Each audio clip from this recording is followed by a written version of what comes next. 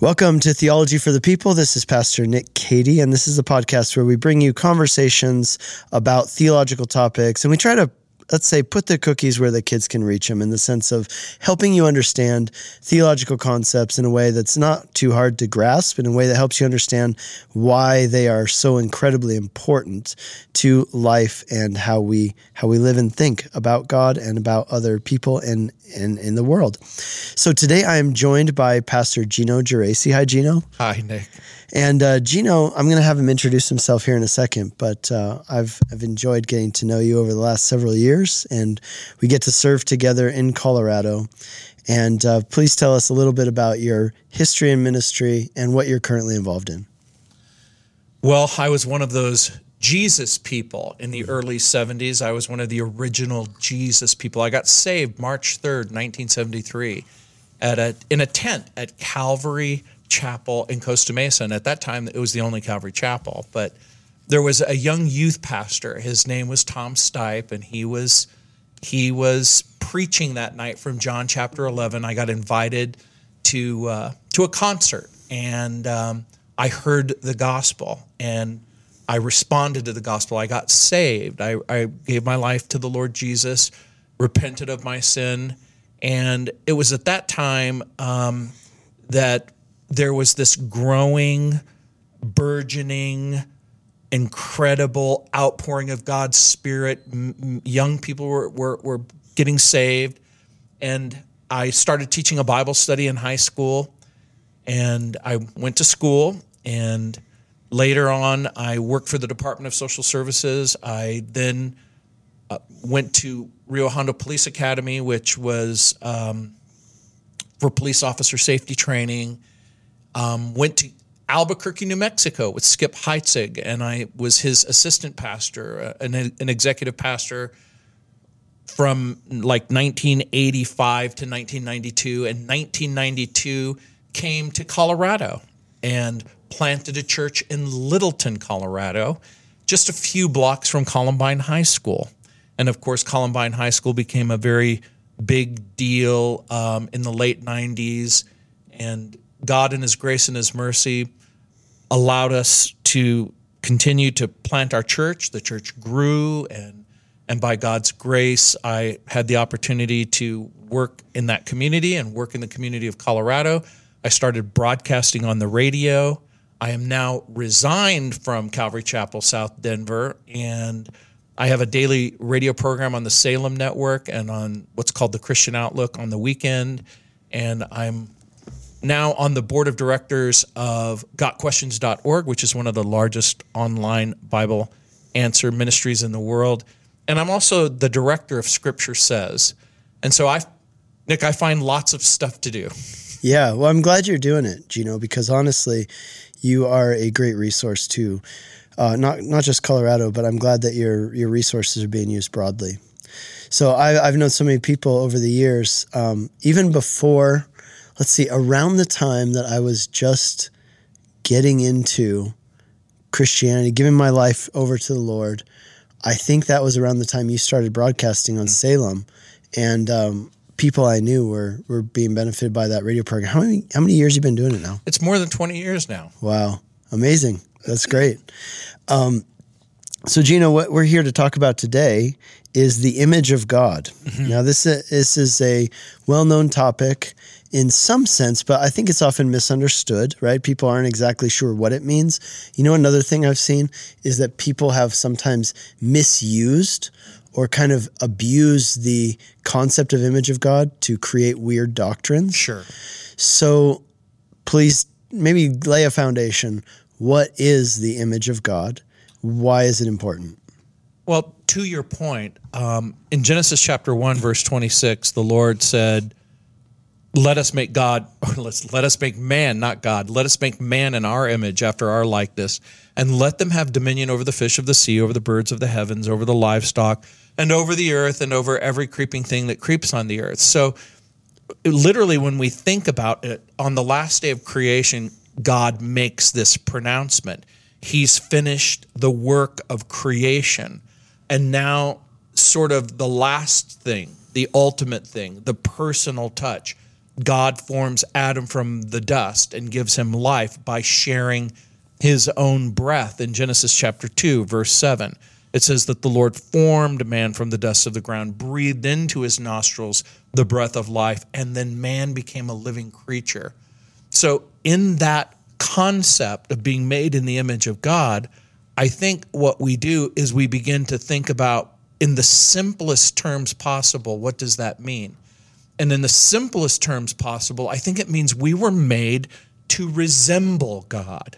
So now we have that awful, difficult situation that could lead to a wrong way of thinking.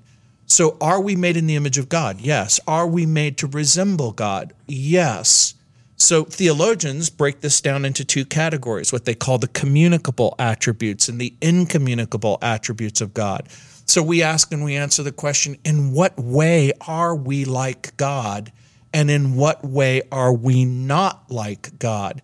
And having that careful conversation helps us avoid falling into the trap of thinking wrongly about what it means to be made in the image of God. Let's talk about what are some wrong interpretations of what it means to be made in the image of God. I think one of the biggest wrong ways of thinking about it is that we are little gods, or the heresy that somehow we are deity in the same way that God is deity. Now, we go back to the communicable, which means the things that we share with God, and the incommunicable, the things that we don't share with God. One of the incommunicable attributes of God is self-existence. We do not self-exist. We exist because we are created by God. God has omniscience. He knows everything. Omnipotence, all power. Omniscience, all knowledge. We don't have any of those attributes. And so for the person who falls into the trap of misinterpreting this passage to think that they are little gods, it's usually with all of those attributes which are patently false. So the Bible reiterates over and over again, there aren't many gods, there's one God. In the beginning, God created the heavens and the earth. If that single sentence is true, then polytheism is false. Atheism is false. Philosophical materialism is false.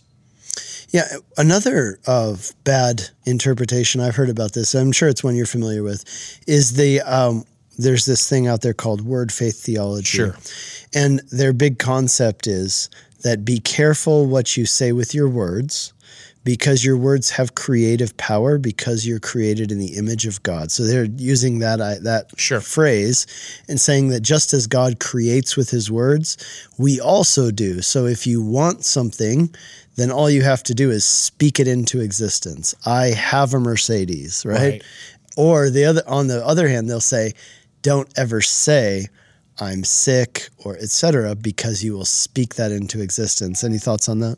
Sure. The first thought, of course, is, well, do words matter? Of course they do. Do words have both value, meaning, and consequence? Of course they do. But this is where they fall into the trap. The trap is the idea that you create reality. In other words, that something that didn't exist now exists by virtue of the fact that you spoke it into existence. This again falls into the category of what's called both the incommunicable attribute. Only God can create something from nothing. Human beings can't create something from nothing. And this is one of the real challenges in our culture and our society, because there's a growing belief, even among certain Christians, that what you think about yourself and others is what constitutes reality. Now, again, there's a measure of truth that what you think about yourself and what you think about others is important, but does it in fact create reality? Again, in the woke popular culture in which we live, there are those people who assume that what you think about yourself personally, sexually, socially, that's the truest thing about you. And so this is where even our understanding and our conversation about the image of God becomes important in the popular culture. And a way to both think about and interact with our family and friends as we have to tackle the huge subjects of the LGBTQ community and woke culture and social justice. So this issue of the image of God literally radiates into every aspect of our lives. Okay. Well, yeah. Tell me a little bit more about that. I mean, what are for example, so let's talk about this a little bit more. What does it mean? What are the implications if somebody is created in the image of God? Let's talk about that in the sense of human value. I think this is something that's played out a lot in the last 100 years. If you look at it, going back to Hitler, I know that it's a bit of a trope to call on Hitler, but he had this saying where he would say that some people are, what do you call them, worthless eaters or something? And it's this idea that some lives have more value than others. Some lives are a drain on society, like the elderly, the infirmed, etc. And it would just be better if we were without them. How does the image of God speak to that concept? Well, it speaks, I think, most fundamentally when we ask and we answer the question, are human beings just another form of animal species? Are we like the animal kingdom? Are we like the rest of the living creatures? And the Bible says no. Human beings are set apart from the animal world. This is why we're created in his image, and God gives us dominion over the earth. But we also have the ability mentally, morally, socially, to relate to God and to relate to one another. And so according to the Bible, human beings in part reflect the image of God in moral, social, mental, relational aspects, which means that we have certain rights, privileges, and freedoms. And again, we ask and we answer the question, when somebody, a human being, creates something, when Steve Jobs creates Apple computers or Bill Gates creates Microsoft software, these creators enjoy a certain relationship with what they have created. But no one would ever confuse Apple with Steve Jobs or Microsoft with Bill Gates.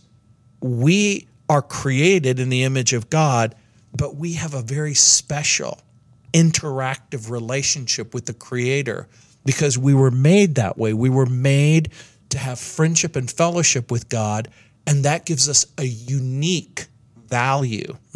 And I would even go so far as to say this. There seems to be good evidence that when God created angelic beings, he created them in some sort of permanent relational capacity. Angels don't die. In a very real sense, human beings are made in such a way that they never die. Ultimately, we know that human beings die physically, but we were created in such a way that that friendship, fellowship, and relationship was meant to last forever and will, in fact, last forever. That human beings will literally live forever. It's inconceivable, to use a word from The Princess Bride. It's inconceivable, according to the Bible, to pretend that human beings will cease to exist. And so this is the great big testimony of the Bible, that human beings were made for friendship and fellowship with God, that they're going to exist somewhere forever, but sin has hurt us terribly. And so the whole gospel story is that there had to be a satisfying way to deal with the problem of sin to ensure friendship and fellowship forever. Well, let's talk about this. What are the implications if this is not true? Let's just say in a world where there is no such thing, that human beings aren't actually created in the image of God, what would be the implications of that for life? I think there's a couple of ways of thinking about it, and some people have advocated for these positions. One way is that if we are in fact the product of random processes, that we literally aren't specifically separate from the animal kingdom, that whatever rights and privileges that we have, they're self-imposed. And so, we think about the evolutionary construct of species and dominant species. Some people with the Palestinians, where she basically said something to the effect, I can forgive you for killing my children, but I can't forgive you for making me kill yours. Just that thought, that idea, that it's a Judeo-Christian value where she's going, you know what, my children are valuable and so are yours. And to put me in the awkward position where in order to protect myself, I have to hurt you, this is unsustainable and immoral, to use a word. So in order to fully answer your question, that means that we have to ask and answer the question, by what measure do we come to the conclusion about the rightness or wrongness of any given thing? And if it's true that we're made in the image of God, then we can lean on God's revelation about what that means. But if it's not true, then the only thing that we have to lean on is the subjective opinions of human beings who are desperate to come up with a reason to value each other. But again, like a person in the ocean, you're grasping at straws. Is there something substantive enough to hold on to keep all of humanity floating in a sea of subjective ideas? So you're saying this idea is closely tied to the concept of revelation. I think that being made in the image of God is closely is tied to the concept of revelation, because even the idea of being made in the image of God comes as an act of special revelation from the Bible. In other words, the reason why we believe and know that we're created in the image of God is because the Bible says so. So, I mean, what would be the belief? What is a person's belief based on then if they don't believe in the Bible? I guess you're saying that it's just a desire that it should be true or something? Well, I think that we could ask that question. If somebody doesn't believe in the Bible, does that mean they believe in nothing? Almost certainly that's not what it means, because almost everybody believes something about something. They believe, why is there something rather than nothing? How did we get here? Why are we here? What makes us valuable? In philosophical materialism, there's no such thing other than matter and energy. And if matter and energy is all that's real, then there is no God, and there is no spirit being, and there is no survival after death. And so whatever makes life meaningful, it's an artificial construct, or let's reject the word artificial just for a moment and just say it is a construct. It's something that we can create for ourselves in order to be able to live. Okay. And for many people who reject the Bible and who reject God and who reject Jesus, that doesn't mean that they don't have a belief, or that they don't want to have hope, or they don't even want to have meaningful ways of thinking about the value of human beings. There are people who are listening right now that if you ask your unbelieving family and friends, what makes a person valuable? What makes a person valuable? They could come up with all kinds of different reasons. But the reason is never because you're made in the image of God. It's got to be some other reason, which might be malleable and changeable if someone has enough strength and power and effort to impose their view on you. And this might be one of the most important things.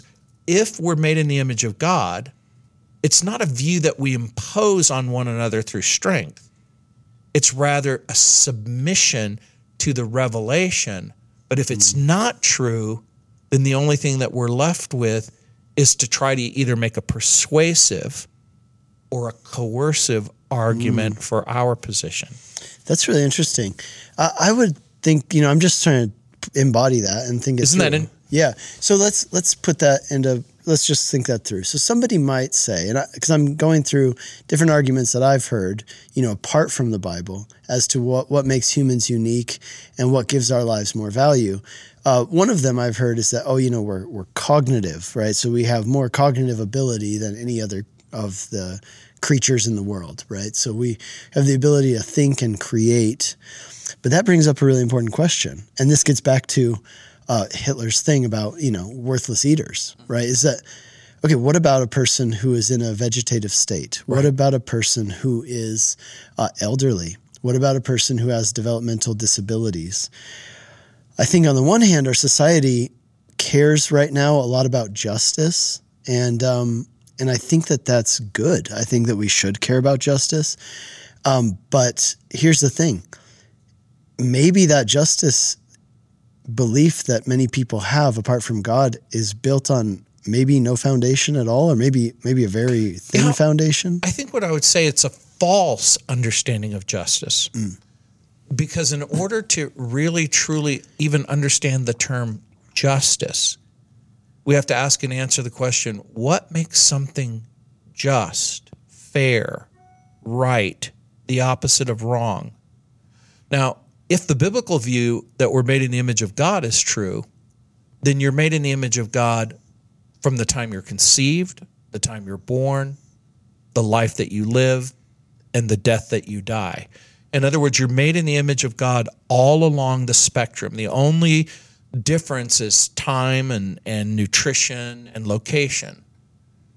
So for the person who embraces a biblical worldview, that's why they will advocate for the life of the unborn. That's why they will challenge the people who want to terminate life at the end of life. But for the person who rejects those ideas, there's a growing sense in which people will say, well, if my unborn baby isn't really a human being made in the image of God, why not evacuate the womb? If a person has a developmental disability and part of whatever it means to be alive is the quality of life and your ability to interact with life, or that person's ability to contribute to society, that person to contribute, that's what makes them valuable.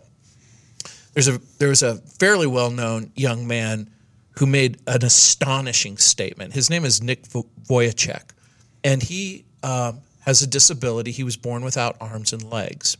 And he tells his story that there were times in his life where he's in the bathtub and he wished he could just roll over and drown himself. But God in his grace and his mercy gave him parents who loved him and cared for him and told him that he was made in the image of God. And after speaking at an event, a person asked him the question, why do you think God made you in such a way that you don't have arms and legs?